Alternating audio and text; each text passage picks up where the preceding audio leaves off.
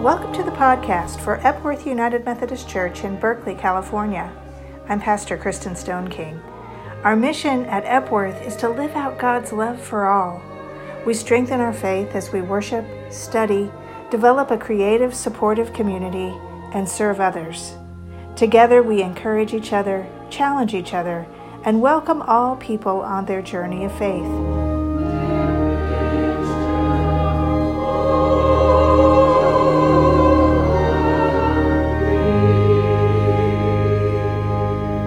We are a reconciling congregation, meaning that persons of all sexual orientations and gender identities are welcomed to help transform our church and our world into the full expression of Christ's inclusive love.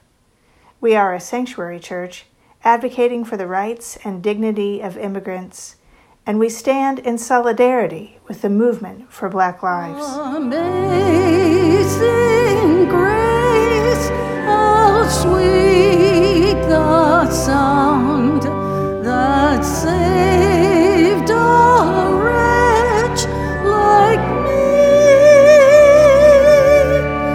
I once was lost, but now I'm found, was blind, but now I see. 'Twas grace that taught my heart to fear, and grace my fears relieved. How precious did but grace appear the hour I first believed. The Lord has promised good to me. His word my hope secure. He will my shield and portion be, as long as life endures. Our podcast blends a taste of the music that we experience here in worship on Sunday mornings, along with a scripture reading and a message. And mortal life just I will possess within a veil a life of joy and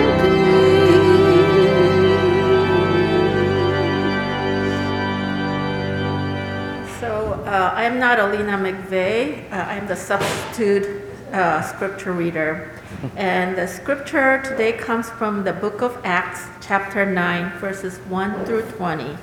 Feel free to follow along if you'd like in your pew Bible.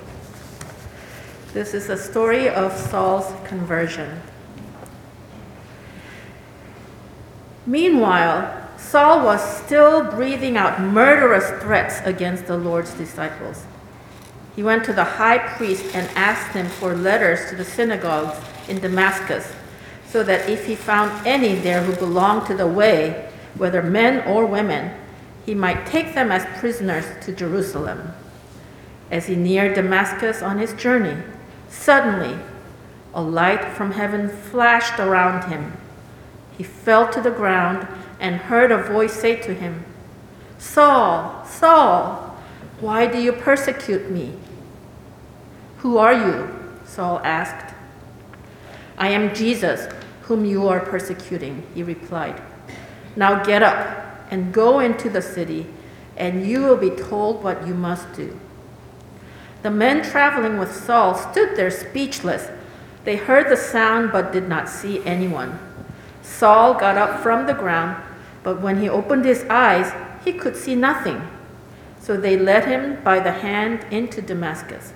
For 3 days he was blind and did not eat or drink anything.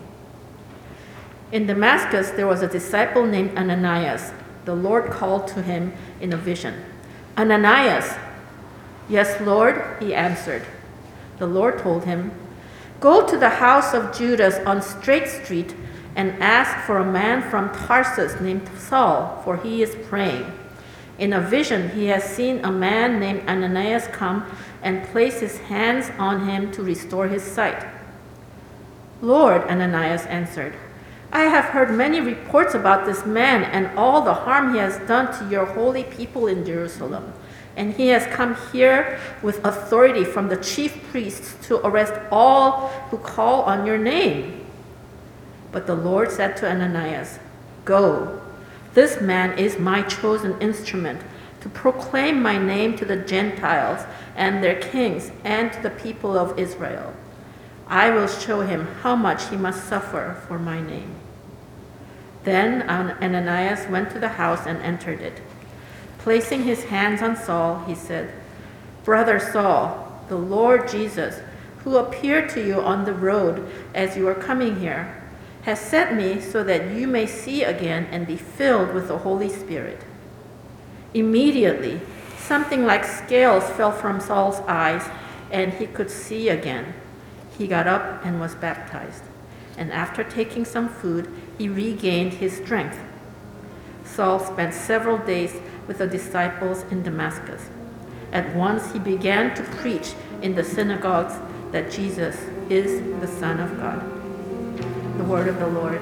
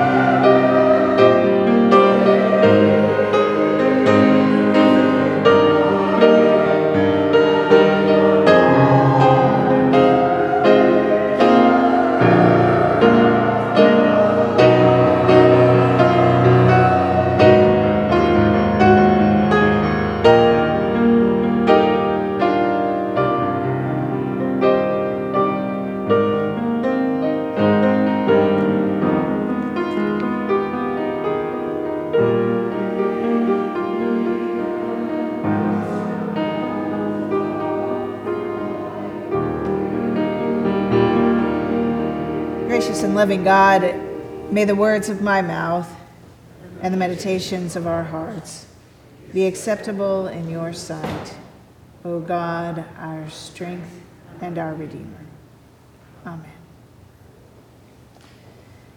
A few years ago, a friend of mine served as the coach of a youth soccer team. She didn't really want to do it, but there was no other coach. Sound familiar? Yeah. And so for her daughter to play, someone was going to have to step up. She had some experience playing herself as a youth and as a college student, so she decided this would be something that she could contribute. And she was new to the community, so she felt like this was a way she might be able to develop some new friendships or some deeper relationships. Still, she approached the possibility of coaching with some trepidation because the parents in her new community had a reputation for being exacting and critical. Not this community, of course. So she dove in, organizing the girls and running them through new plays and drills. And the season was going really well, in spite of the fact that the team was used to losing seasons. They were winning the majority of their games. The group of girls from different schools and from different backgrounds began to gel. And then one day, they went to their practice field, and another team was practicing on it. She talked to the other coach, and though he knew the field was not reserved for his team, he said, well, my team needs it. So she decided, okay, well, I can work with this. I'm going to be generous. So she told him her team could do some drills on the side and for the first part of the practice, and then at the halfway mark, they'd switch, and her team would get to use the full field. So at the halfway point, when the girls began to take the field, the other team wouldn't stop practicing. So, and sensing a conflict, a few of the boys on the other team responded with some rude comments. My friend moved in quickly to address the situation with the other coach, and with a shrug, he did nothing. And that's when my friend felt a line had been crossed. She'd been generous with the field, and instead of gratitude and mutual cooperation, she and her team were disrespected, and then the taunting escalated to expletives. So she approached the other coach and with a raised voice told him to get his team off the field. Still no action, but more expletive-laced taunting from the boys. So finally, my friend yelled at the other coach to get his team off the field and punctuated it with her own expletive. Then she felt terrible. She knew she needed to protect her team. She wanted to protect the girls, and yet she felt that she too had crossed a line. Anyone relate to this? Ever been in a situation where all of a sudden you have crossed a line you didn't expect or mean to cross? I think we've all been in those places where we're in an argument and somehow it happens, or we're trying to stay in our nonviolent space. The whole Lenten season, I've been working with a group of 12 Epworthians on nonviolent communication, and yet the reason we need to practice that is because these things happen, and all of a sudden we've been moved into violent behavior or speech and trying to get something done or in reacting when we should have paused. Most of us know there are places in our lives where we did harm. And sometimes it occurred when we thought we were doing the right thing, or sometimes the situation was just so complicated that the right thing was unclear and we did what was best. And then there are also those times through choices or bad luck when we just haven't been our best selves. It's so easy to get stuck in these places when we think about them and be stuck in regretful thinking. It's so tempting to chastise ourselves or wonder incessantly what we could have done differently. Well, when we think of the story of Paul, whom we encounter in our scripture from Acts today, we see a man who has much to regret. The scripture tells us that Paul was speaking murderous threats against Jesus' disciples. He went to the high priest and asked for letters to the synagogues in Damascus so that if he found anyone along his journey who was a follower of Jesus, they could be taken to prison in Jerusalem.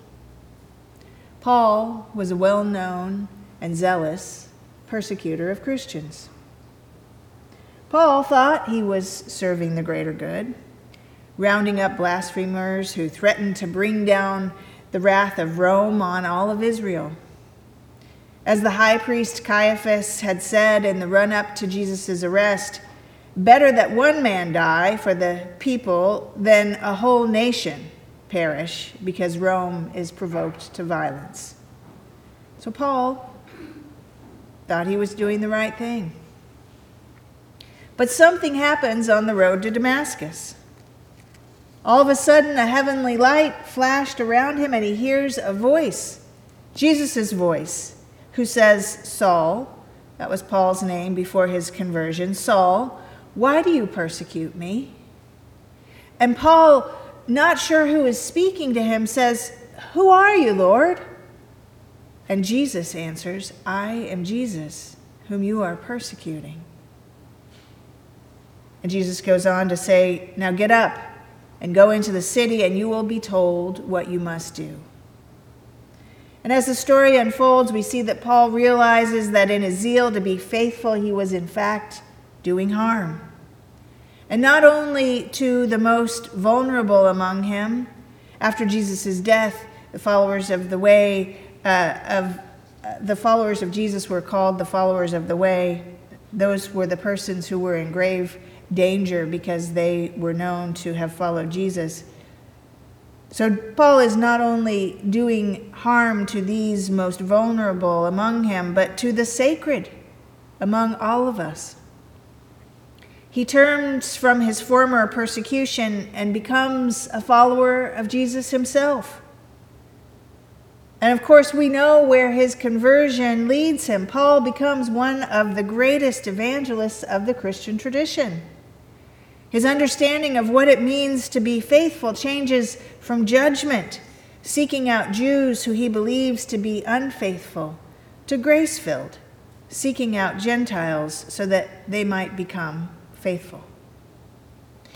Now, please don't misunderstand me. Paul wasn't an inherently bad man, and his Judaism is not the issue. In fact, Paul always understood himself to be a Jew, even as a follower of Jesus. Paul was not converted to a new religion on the road to Damascus. The new religion didn't even exist at that time. Paul was made to understand the deeper meaning of his own faith, which meant he could no longer persecute vulnerable people. But I have to wonder, what made Paul able to accept this transformation, this conversion? The scripture suggests that it's the voice of God and Jesus, and that in simply being told to stop persecuting people, Paul does. Could it really be so simple? I have to wonder what Paul did with the regret he must have felt at the harm he had caused to those he now claimed as new siblings in Christ. What about the guilt and shame he was likely carrying? How did he not get stuck in the violence that he himself had done to Christ? Well, back to my friend at the soccer field. She felt so badly after the exchange with the other soccer coach when it had escalated to raised voices and even an expletive on her part. And though she felt it was right to protect her team from taunting and support their need to practice, she thought she might have somehow been able to handle the situation better or differently. So she called the girls and their parents into a circle before the next practice, explained the whole situation and how she was feeling, and some of them really only knew part of the story. And she apologized for getting into a place where she felt like she had lost some control in front of the girls. And then a parent raised her hand. "I have a question," the parent said. "Oh no," my friend thought. "Here comes the judgment. Here comes the criticism."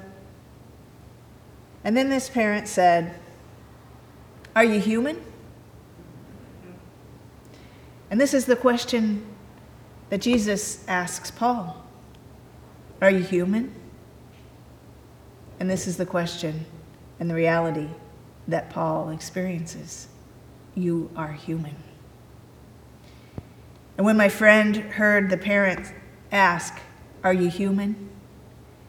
the whole tension of the group released. My friend laughed. And then the team relaxed. And instead of blame and judgment, she received grace. And actually, the team strengthened. This is also what I believe allows Paul to turn from persecution in that moment when he hears the voice of Jesus, a human voice, who says, why are you hurting me? In other words, I am human, just like you. I have needs, I have feelings, I suffer.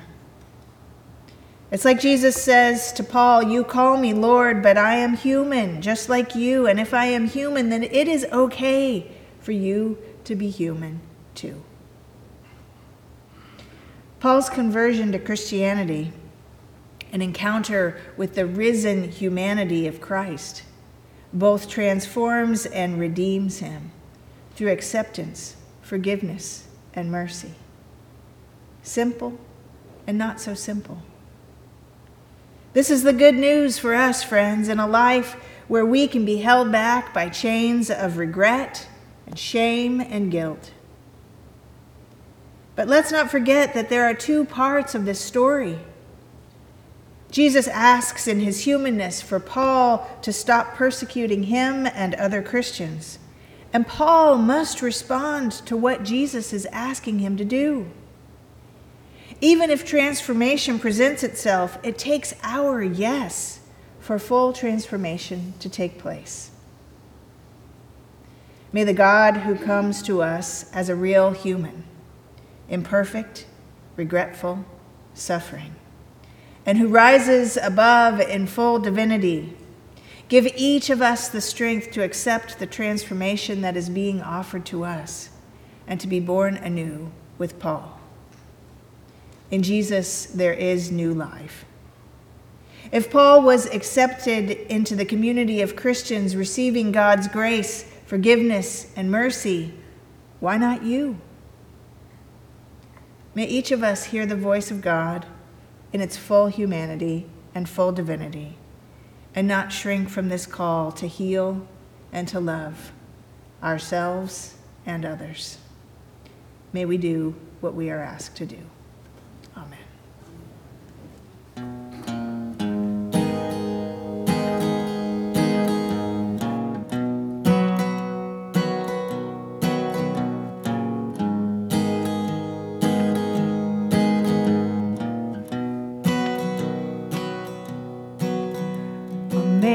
Amazing grace, how sweet the sound that saved a wretch like me.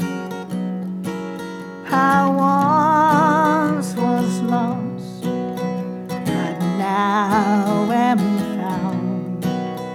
Was blind, but now I see.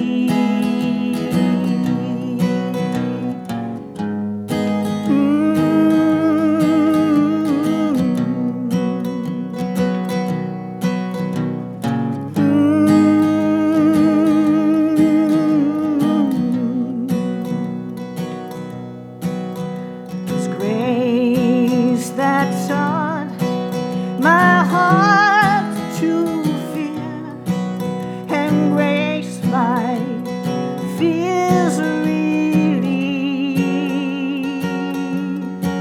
How precious did that grace appear the hour I first believed.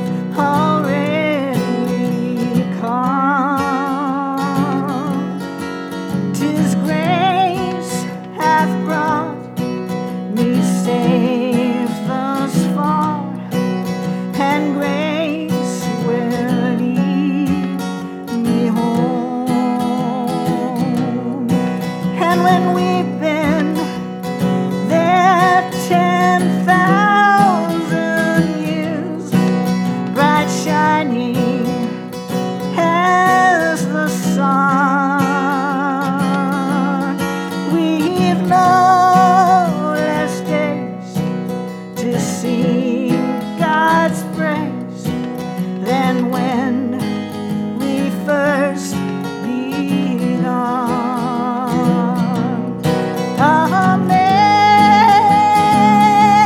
Amazing grace,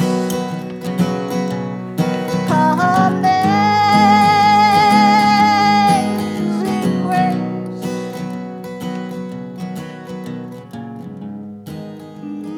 You've been listening to the podcast for Epworth United Methodist Church in Berkeley, California.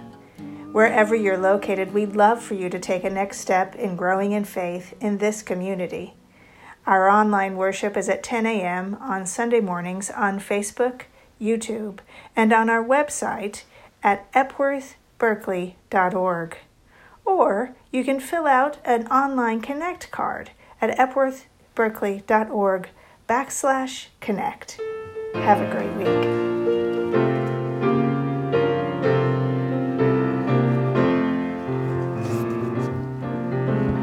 Soon and very soon, we are going to see the King. Soon and very soon, we are going to see the King. Soon and very soon, we are going to see the King. Hallelujah, hallelujah, we're going to see the King.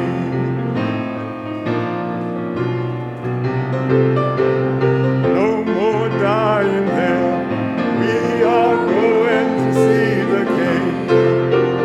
No more dying there, we are going to see the King. No more dying there, we are going to see the King. Hallelujah, hallelujah, we're going to see the King.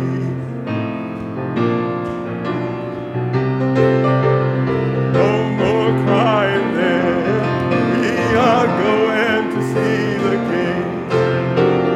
No more crying there, we are going to see the King.